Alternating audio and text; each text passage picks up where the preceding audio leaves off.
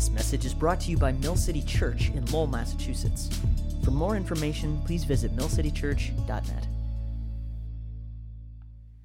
Well, if you're excited about studying God's Word together this morning, turn to Colossians chapter 3.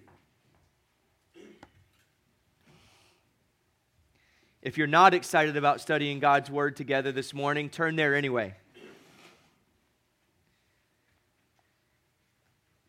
And if you don't have a Bible with you today, you can use the Bible that is near your chair, and you can turn to page 984. We've been talking a lot about the new life that Jesus gives us, and we've been studying the book of Colossians.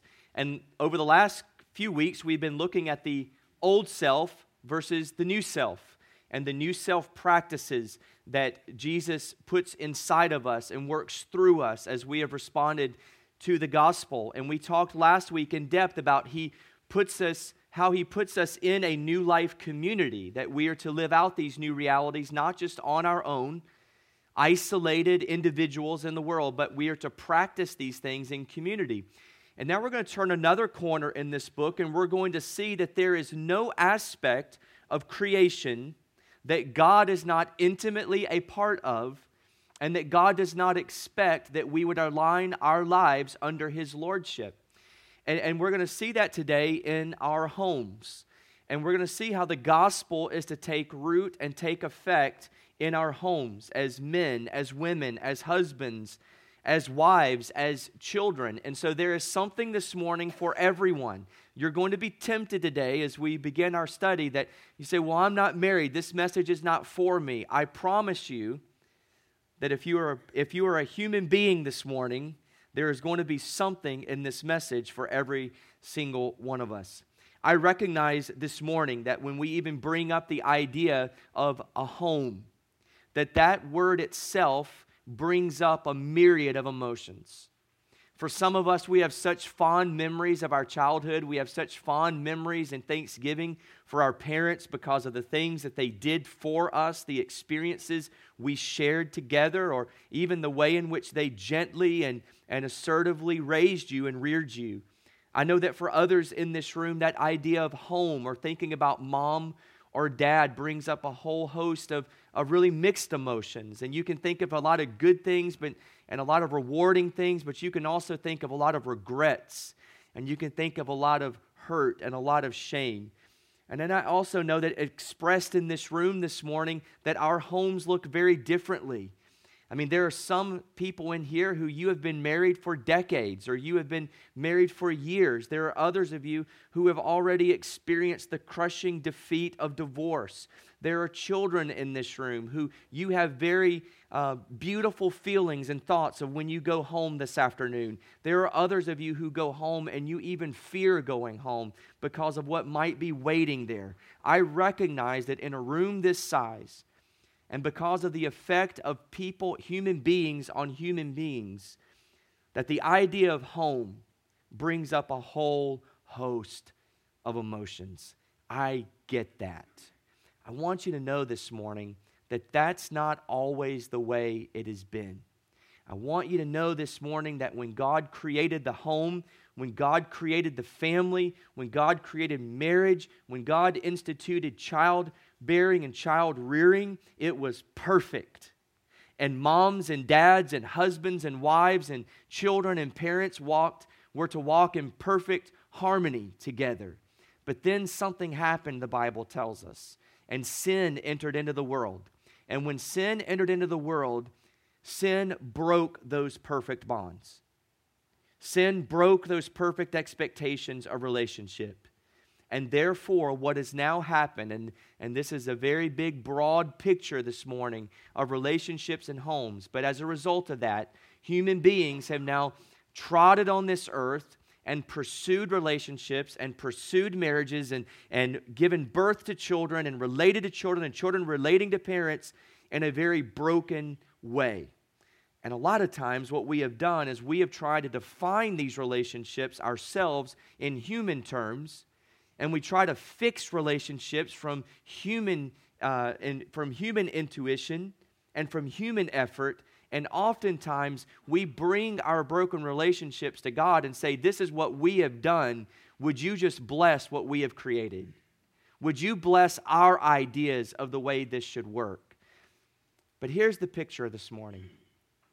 Marriage and family, relationships, parenting, husbands, wives, it didn't start with us. It wasn't our idea. And so since it wasn't our idea, and since it wasn't our creation, I'm just going to tell you very lovingly today, we don't get to define the terms. We don't get to define the terms. We don't get to define the parameters. We don't get to define the roles. God does that. As a matter of fact, you can start here in your notes this morning. Here is the central truth. What God creates, He also regulates. What God creates, He also regulates. And we know from the Scriptures that God has created marriage. He has created family. He has created parenting. He has created and ordained children and childbearing. And so since God has created those blessings, those institutions on planet Earth, He gets to regulate them, define them, and order them the way in which He pleases. And here's the picture. When we align ourselves under that order, we will be most blessed and we will be most fulfilled. But when we fight against that and we go on our own way, be ready for consequences. Be ready for ramifications because we are going our own way now. We're going away from God's creative design. I want you to see this in Ephesians 1:10 and Ephesians 3:14 because Colossians and Ephesians have a lot of similarities in their writing, a lot of similarities in their topics, a lot of similarities in the language Paul uses both to the church at Ephesus and the church at Colossae. And we find out in Ephesians chapter 1 and verse 10, we find out that God has a plan, right? So in verse 10 it says, as a plan for the fullness of time, to unite all things in Him, in Christ. Things in heaven and things on earth. Do you see the picture there? So what God has is God has a plan for all things, all institutions, all blessings that we experience, to unite all of those things under the lordship, under the leadership for the glory of Jesus Christ. And then we go over to chapter 3, verse 14. I love this. He says, for this reason I bow my knees before the Father, from whom every family in heaven and on earth is named. You see this? Your family, your home life, your mom, your dad, your husband, your wife, your children, your parents, every one of your biological families, of your homes, derives from the creative order of God Almighty. And so as a result, since He has created marriage, since He has created family, since He has created parenting, since He has created children, what God creates, He also regulates. So therefore, as His children who have been changed by the gospel, who have received His gospel, we now show the fruit of the gospel by embracing our given roles in the home. This is another way that we show the fruit of the gospel in our lives. So I want you to know this morning that each one of you has a role to play in your respective families. And we will show the fruit of the gospel by the way in which we embrace those roles and live out those roles. Now, prayerfully, that did an okay job of setting us up for Colossians chapter 3, verse 18. Here's what Paul says. Wives, submit to your husbands, as is fitting in the Lord. Husbands, love your wives, and do not be harsh with them. Children, obey your parents in everything, for this pleases the Lord. Fathers, do not provoke your children, lest they become discouraged. Well, that seems simple and straightforward enough. You guys have a blessed day, and I'll see you next Sunday, right? I mean, there really is, it's very hard to find other passages of Scripture that are just this direct. I mean, this is an expositor's dream. I mean, there are 4 verses. It's so easy to outline. I mean, wives, husbands, children, parents, right? So there it is, right there.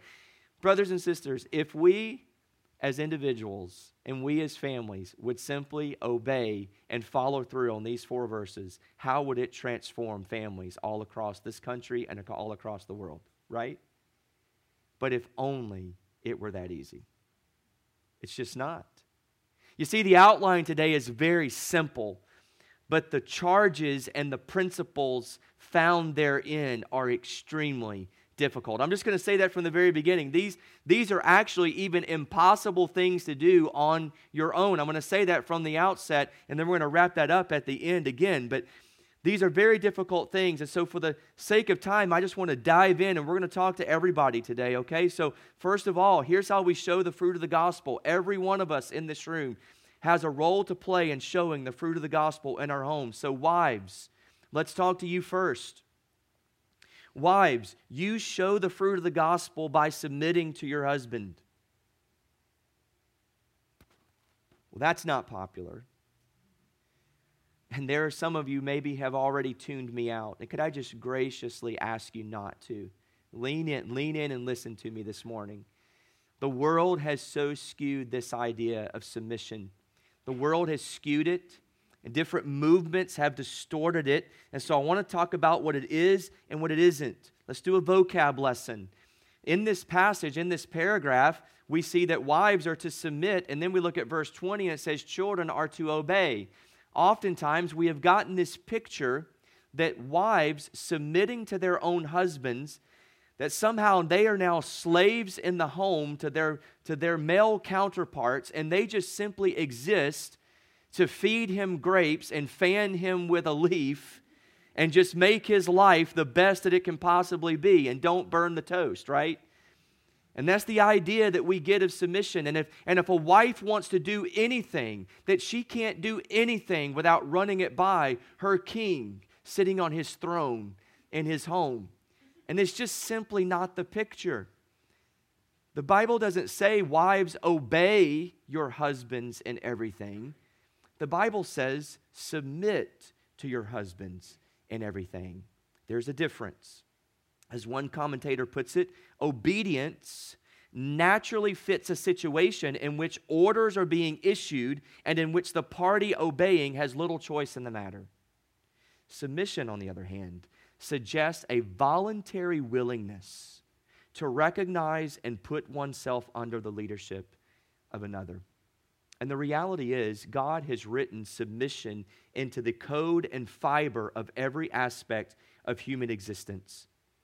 We as Christians are to submit voluntarily, willingly, recognizing and putting ourselves under the authority and leadership of Christ, under God Almighty. When you go to your employer tomorrow morning, you have submitted yourself under the leadership and the authority of that employer. And in the body of Christ, the Bible says that in the body, as we relate to one another in the body, we are to submit ourselves under the authority and the leadership of the elders and the pastors of the church. And what God says is, in the order of the home, if the home is going to have order, there is an authority, there is a leader, and that leader is the husband. And the wife is to submit herself voluntarily under his leadership. And so, wives, this means this morning that you are not inferior. It doesn't even mean that there are many things that you can probably do better than your husband. And when a marriage is working really well, he recognizes that, and he empowers you in those things that you do better than him. This is not an issue of superiority or inferiority. It's not an issue of greater than and less than. It's an issue of order. It's an issue of order. And so the question is are you going to submit to your husband and graciously defer to his leadership? And what this means, it means ultimately that you respect your husband's leadership. You respect your husband's leadership. We read this here, wives, submit to your husbands as is fitting in the Lord. If you just turn back a few pages to Ephesians 5, which really is probably the definitive paragraph in the New Testament speaking of husbands and wives' roles, you read it again in chapter 5, verse 22 of Ephesians. Paul says, wives, submit to your own husbands. You're not to submit to someone else's husband. You're to submit to your own husbands as to the Lord. For the husband is the head of the wife, even as Christ is the head of the church, his body, and is himself its Savior. Now, as the church submits to Christ, so also wives should submit in everything to their husbands. We need to understand the difference between indicative and imperative. So, imperatively speaking, submit is a command. But listen to the indicative of chapter 5, verse 23. For the husband is the head of the wife, even as Christ is the head of the church. And so here's the reality. In our marriages, what should be taking place is that on a daily, hourly basis, there is a conscious willingness, a conscious action of saying, I am going to do what the scriptures say is already reality. I want my life, I want my family to mirror what Christ already says is a statement of fact. So we see it in Colossians, we read it in Ephesians, but I want to go all the way back to the beginning. And I believe it's worth our time here exploring this morning. Would you go back with me all the way to the book of Genesis? Because it's very tempting to think right now that, well, the reason that submission exists is because Paul was a single guy who was just a chauvinist, and he just didn't really like women very much. And so this was Paul's idea. This wasn't God's idea. But let's go all the way back to the book of Genesis and see that it is God's idea and how he wrote this into the creative order all the way from the beginning. In Genesis chapter 1, beginning in verse 26, it reads this. Then God said, let us make man in our image after our likeness. And this, by the way, let us make man is humanity, mankind, in our image after our likeness. When we see those words, us and our, we're already getting a glimpse of the Trinity, the Father, Son, and Holy Spirit. It goes on to say, and let them have dominion over the fish of the sea, and over the birds of the heavens, and over the livestock, and over all the earth, and over every creeping thing that creeps on the earth. So God created man in his own image. In the image of God he created him. Male and female he created them. And God blessed them. And God said to them, be fruitful and multiply and fill the earth and subdue it, and have dominion over the fish of the sea and over the birds of the heavens and over every living thing that moves on the earth. Let me stop right there very quickly. I want you to see a couple of things. First of all, I want you to see that God is creating male and female. And secondly, I want you to see that he is creating male and female in his image, in his likeness, to be his representative on earth, to care for the creation, to have dominion over the creation, to subdue it, to lead it. And I want you to see that he does not give this commission to the man. He gives this commission to the man and the woman. You see this several times in this passage. It says, let them have dominion. In verse 27, in the image of God, he created them. Verse 28, God blessed them. God said to them, be fruitful and multiply and have dominion. And so what you see is God is creating man and woman to work in partnership, to have dominion over the earth and to be his representatives on planet earth. You go over to Genesis chapter 2, and in verse 5 and following, you're going to see that God is going to create man. Well, then you go over to verse 18, and God creates woman out of man. And so in verse 18, it says, the Lord God said, it is not good that the man should be alone. I will make him a helper fit for him. So here's where you see the creative order. God creates man first, looks at man and says it's not good for him to be left alone. It doesn't say that it's not good for woman to be left alone, and so God created her a helper fit for her. It says that it's not good for man to be alone, and so God created a helper fit for him out from him. So what we see immediately, and I'm going very quickly here because of time, is that we see that God has a creative order. He has an order. He created man, he created woman out of man. And so you see even there that God has made man the leader in his home. But you go over to chapter 3. So they're working in great partnership. They're working in great continuity, seamless, perfect relationship. The Bible says that the man and the wife, the wife and the husband were in each other's presence, and they were naked and unashamed. No comment on that. You can talk about that later when you get home, all right? Perfection. And then the fall happens. And if you've been a Christian for any length of time, you know what happens, that God gives them one prohibition. You can do anything and everything in the garden except eat from this one tree. And what that tree represented was that, yes, you were made in the image of God, but you are not God. You are dependent upon me. There are certain things that you're dependent upon me for. Don't do it, because the day you do it, surely as you do it, you're going to die. And even implied in there is a warning. Surely as you do it, all heck is going to break loose on planet Earth, literally. And so they do it. And all heck breaks loose. And here's what I want you to see in verse 16. To the woman he said, I will surely multiply your pain in childbearing. And all the moms in the room said, Amen. In pain you shall bring forth children. But here it is, brothers and sisters.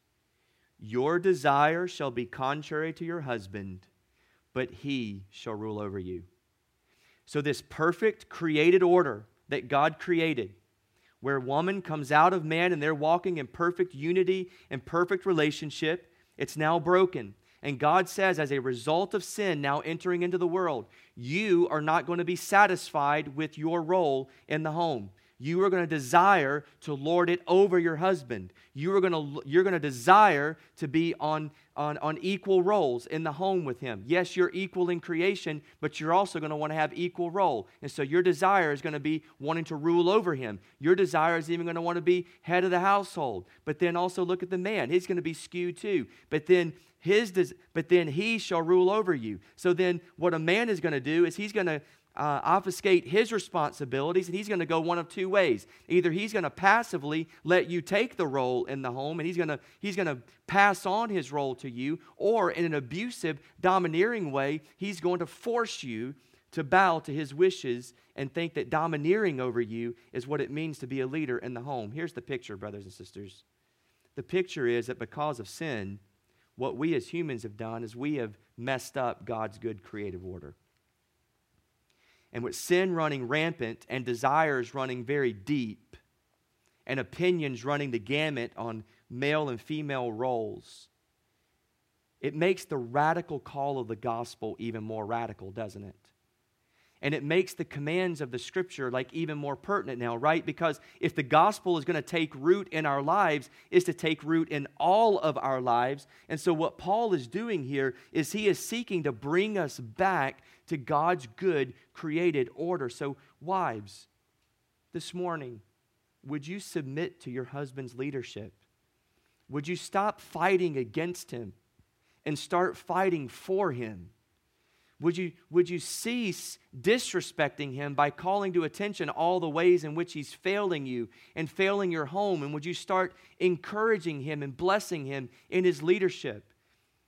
When he tries really hard, don't look at him and say, well, you're only doing that because somebody told you to. When he tries really hard and he gets it wrong, don't say, well, that was great, but you still need to do X, Y, and Z. Bless him. Encourage him in his leadership. Push him towards greatness. Don't beat him down. Don't disrespect him. A man at the core of how God has made him longs for respect, longs for validity as a man.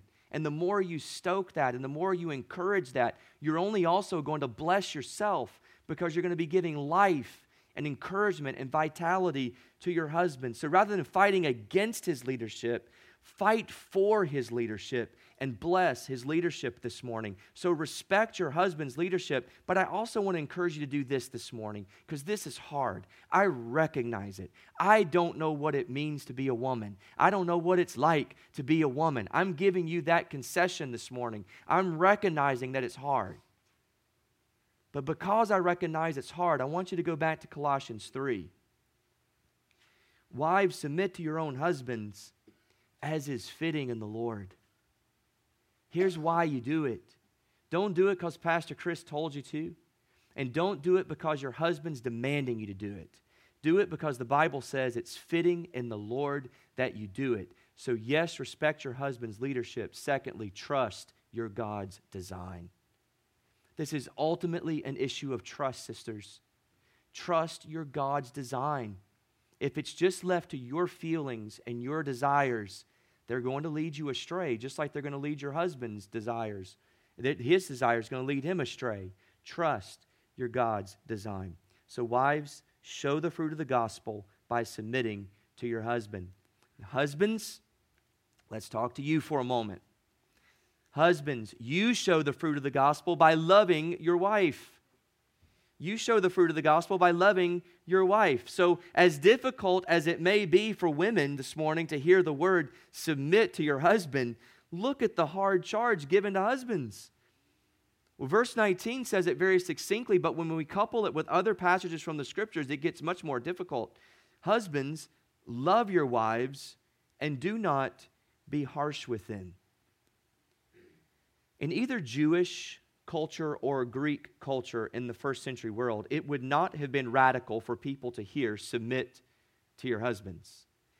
Because when you're living in a world where women were really given nothing more than second place, and marriage was nothing more for many people than a contractual obligation where wives were simply seen as the people who were just to clean up the house and make the meals, care for the children, and even propagate children, that would have been radical. That would not have been radical to hear, submit to your husband.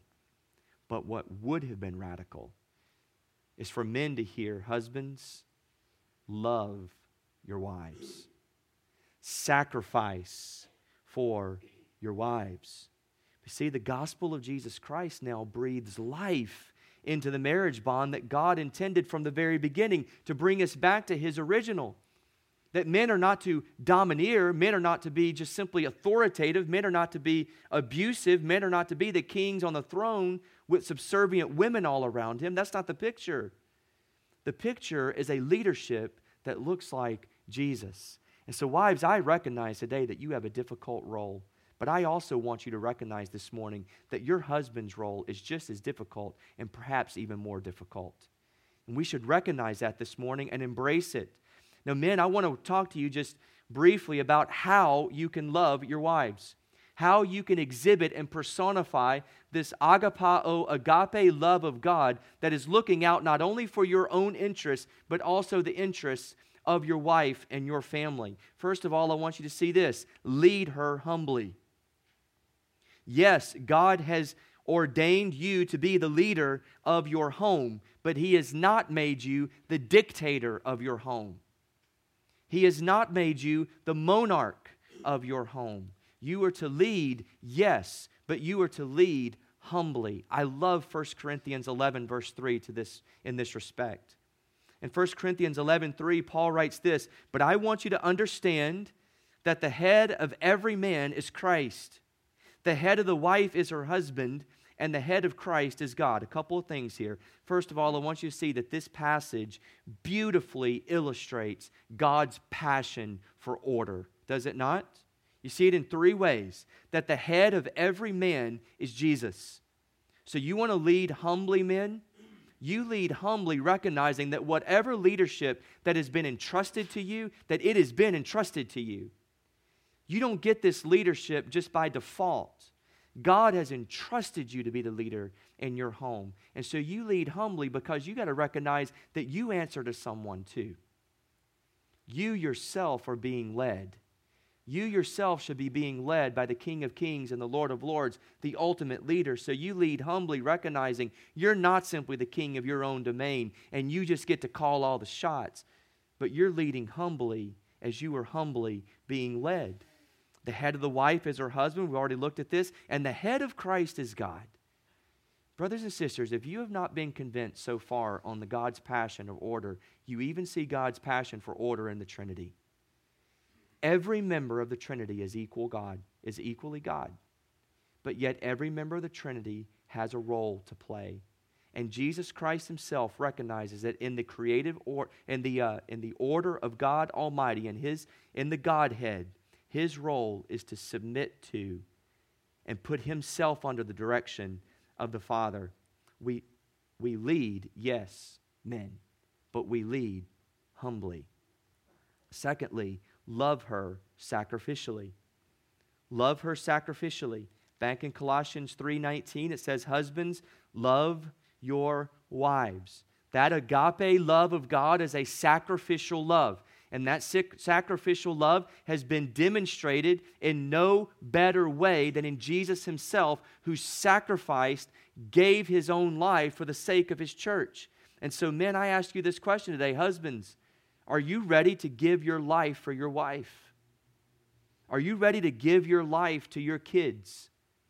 And there are many of us who have grown up with this hyper sense of masculinity that you would say with toughness, with your NRA sticker on your bumper sticker, to say, yeah, if somebody comes in my home, I'll stand in between them and my wife, or me and them and my kids. Like, I will beat them down. I'll pull the trigger. I will fight for my home. And I will literally give my life for my family.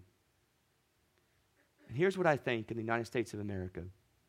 I think there are many men who would say, I'm willing to lay down my life literally, physically for my family, but they're not actually going to get my life. They're not going to get my time. And they're not going to get my energy. And they're not going to get my daily sacrifice to what I want and what my pleasures may be. I'll give my physical life, but I'm not going to give my actual life.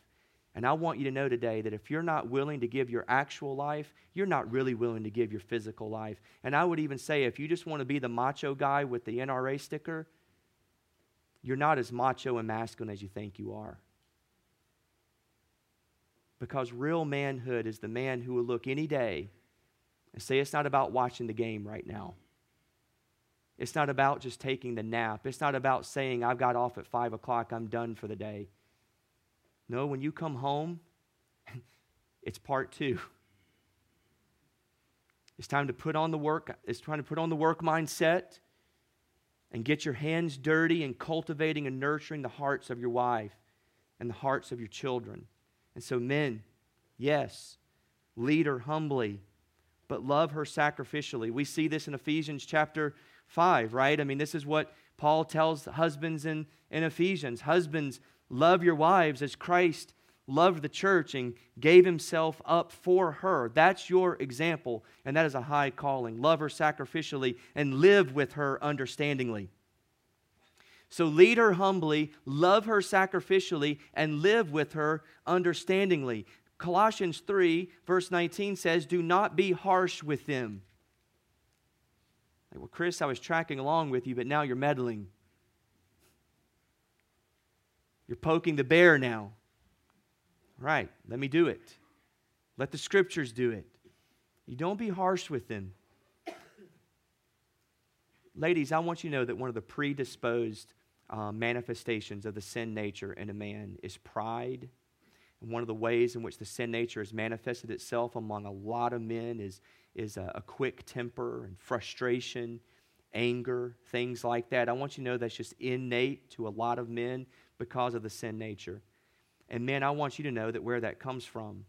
But what the gospel tells us, guys, is that we don't just sit back and just say, well, this is the way I was made.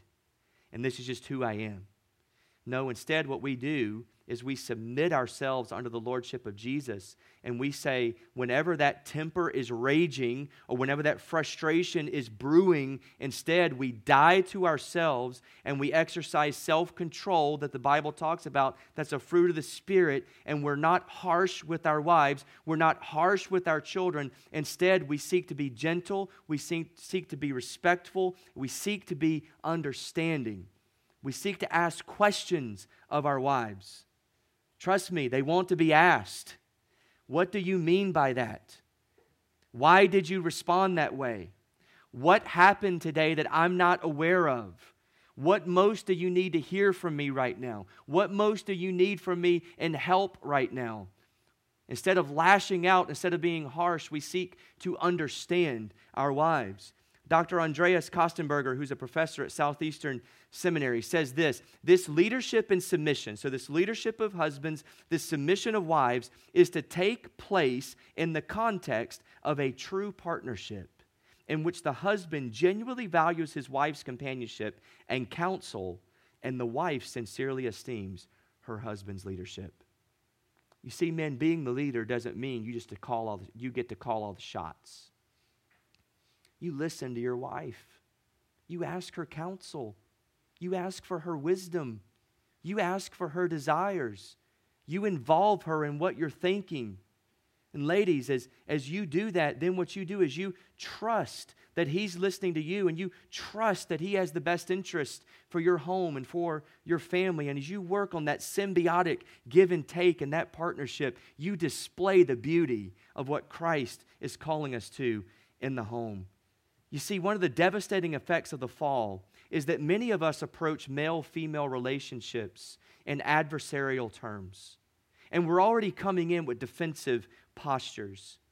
But as people changed by the gospel and grace of Jesus, we are to be peoples in our homes who were living under an economy of the grace of the gospel of Jesus, constantly giving the other the benefit of the doubt and seeking the other's best interest. And as we do that, brothers and sisters, I truly believe that God will empower each one of us to receive our given roles in the home. And not only to receive them, but also to rejoice over them and to rejoice over God's created order. So wives, you show the fruit of the gospel by submitting to your husbands. Husbands, you show the fruit of the gospel by loving your wives. Now let's talk to the children. Do I have any children in the room this morning? If you're a child in the room, would you raise your hand? Are you with me? Okay, so if you're taking a nap, you can wake up. If you were coloring or whatever, you can put that down. I'm going to talk to you for a moment, all right? There's a part in the sermon today for you children. Now, here's the encouraging thing. In a first century world, right? If this was a movie, in a world, right? So in a world where Paul is writing, where children were not even thought of to be even really contributing members of the household, Paul actually writes in a command, an admonition to children. And so children, I want you to know today that you are validated by God. And you are an important part of your family. Your family and your household does not consist of simply mommy and daddy or auntie and uncle whomever. You are an important part of your family too. And you're so important that God wrote a command and a part for you to play in your household. Now, here's what I want you to know. In the Old Testament of the Bible, honoring and obeying your mom and dad was mandated. And disobeying your mom and dad was actually a huge deal and would even invoke judgment of God. And I don't know what all that means, but I know that it's not good, okay? You don't want judgment from God. And disobeying your parents was actually put on the same level as committing treason or worshiping idols or bowing down to statues. But then in the Ten Commandments, the first 4 of those 10 are talking about our vertical relationship with God. But then the last 6 of those commands talk about our horizontal relationships with people. And the first relationship God makes a command of in the 10 Commandments is about parents. And in Exodus chapter 20, verse 12, God says this: honor your father and your mother, that your days may be long in the land that the Lord your God is giving you. And this command was so important that God gave that in the 4 Gospels of Jesus, Matthew, Mark, Luke, and John, Jesus quotes this verse 5 times. So children, I want you to know this morning that from God's perspective, it is crucial. It is very important. God is pleased when you obey your mom and your dad. And so I want to talk about this in a couple of ways. Children, I'm not done with you yet. Still listen to me, all right? I want to talk about this in 2 ways. Number 1, obey them in your youth. Obey them in your youth. If you are under 18 years old, it is your responsibility from God to do what your parents ask you to do. If they tell you to clean your room, you don't ask why, you clean your room. If they tell you to stop fighting and you stop arguing, you stop arguing and you stop fighting, because God tells you to obey your mom and your dad. Now, when you grow up and you become 18 years old and you move out of the house and you're paying all the bills, and you're paying the car insurance and you're paying your own cell phone bill, then you don't have to do what mom and dad tell you to do anymore. However, that doesn't mean that you stop honoring your mom and your dad. So now let's talk to all of us in this room. Yes, you obey them in your youth, but you respect them or you honor them all your life. There have been times in my adult life where my grandparents or my parents, I know because of the wisdom of God or because of what I know to be true in the Scriptures, that my parents and my grandparents were wrong. And so I didn't listen to them and I followed God instead.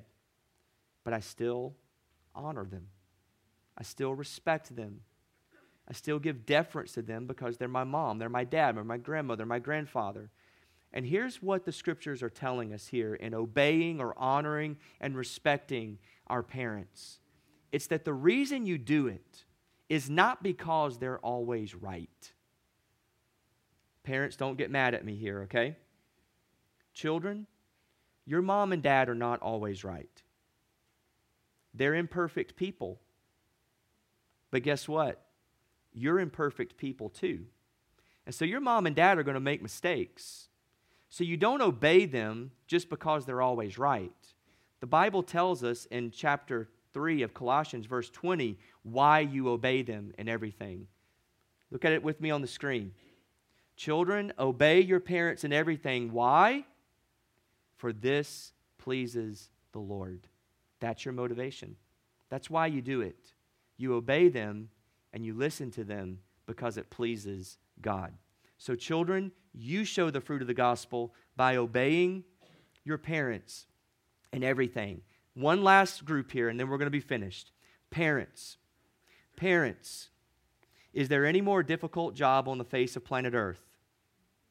Okay, I have worked with college students now for about almost 17 years. And see, I get them fully cooked, right?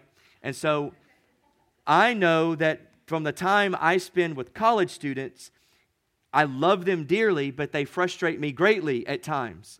And so I see this with veiled face, right? So I understand that parenting is extremely, extremely difficult.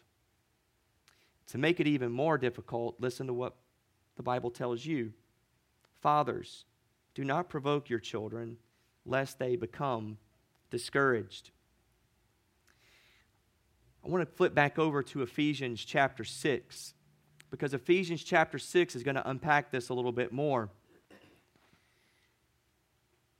Verse 4 says, Fathers, do not provoke your children to anger, but bring them up in the discipline and instruction of the Lord. Here's what I want to do. I want to marry Ephesians 6:4 and Colossians 3:21 for our last little bit here.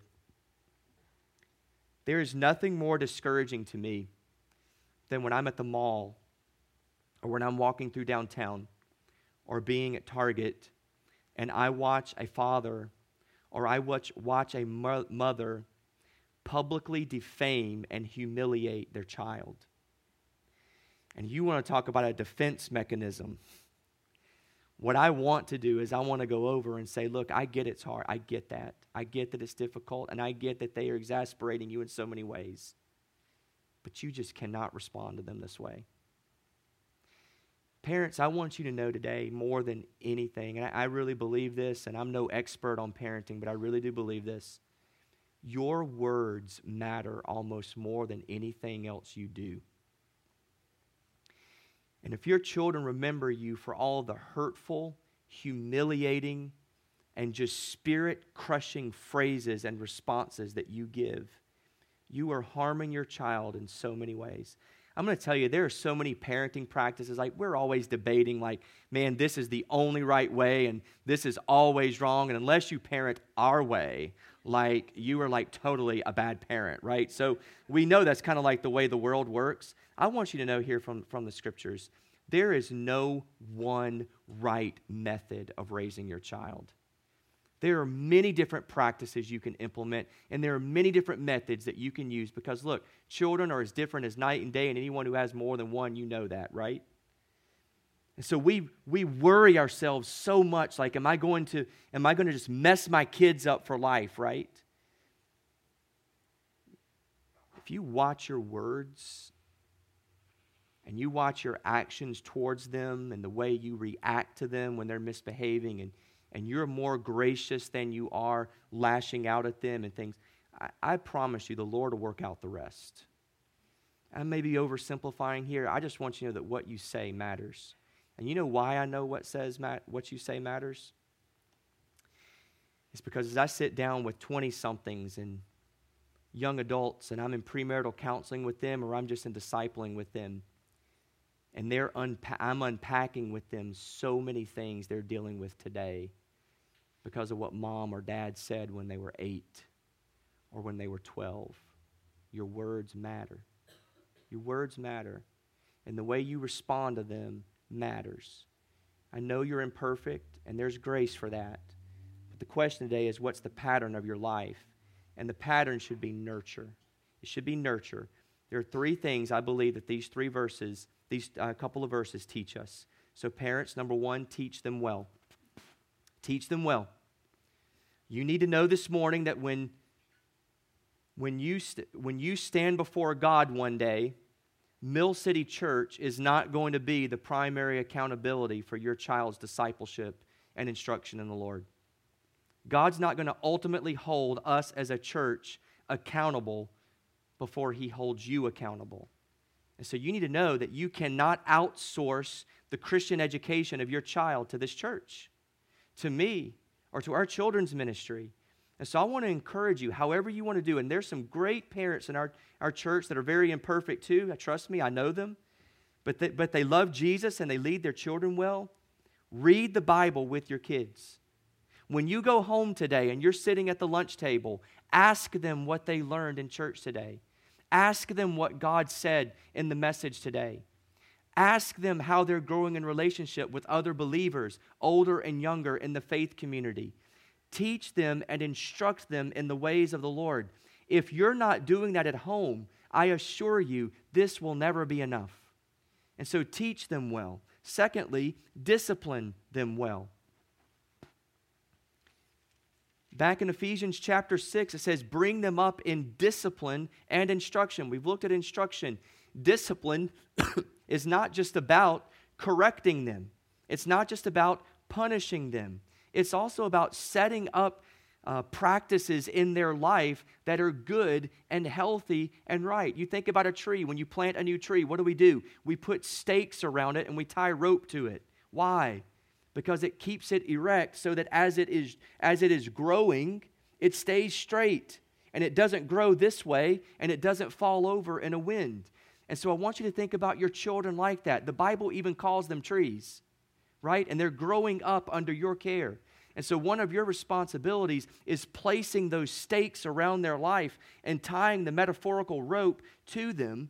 And that's disciplines, whether it's reading the Bible or teaching them how to pray or when to get up in the morning and when to go to sleep at night, or how to respond when they disagree with you, or how to apologize whenever they've done something wrong. Like, we put stakeholders around them so that they grow up with the right discipline. So not just the right instruction, but also the right practices through discipline. So discipline them well. And lastly, lead them well. Verse 21 says, fathers, don't provoke your children lest they become discouraged. Now, the reason why he's saying fathers and not fathers and mothers is because in this patriarchal society, remember, a father, a husband, had ultimate authority in his household. And I want you to know today that this passage is teaching both mothers and fathers. But dads, I want you to know that God has put you as the ultimate responsibility in your home. And so you can't just outsource the rearing of your child or your children to your wives. Sure, they nurture them in ways and probably even spend a lot more time with them than you do. But it doesn't mean that you're absent and you don't have a role to play. Parents, lead your children well. Well, Chris, how do you do that? Well, we could do a whole hour on that, and I'm not sure that I'm the best person to give that advice. But let me tell you what I think it at least means. I really believe it at least has to mean this. When the Bible says, don't provoke your children, or don't exasperate your children. When your children lash out at you, and your children are yelling at you, and your children says, this is not fair. This is the worst house ever. We don't respond with, then why don't you move out then? Get out of here. Do you know what I do for you?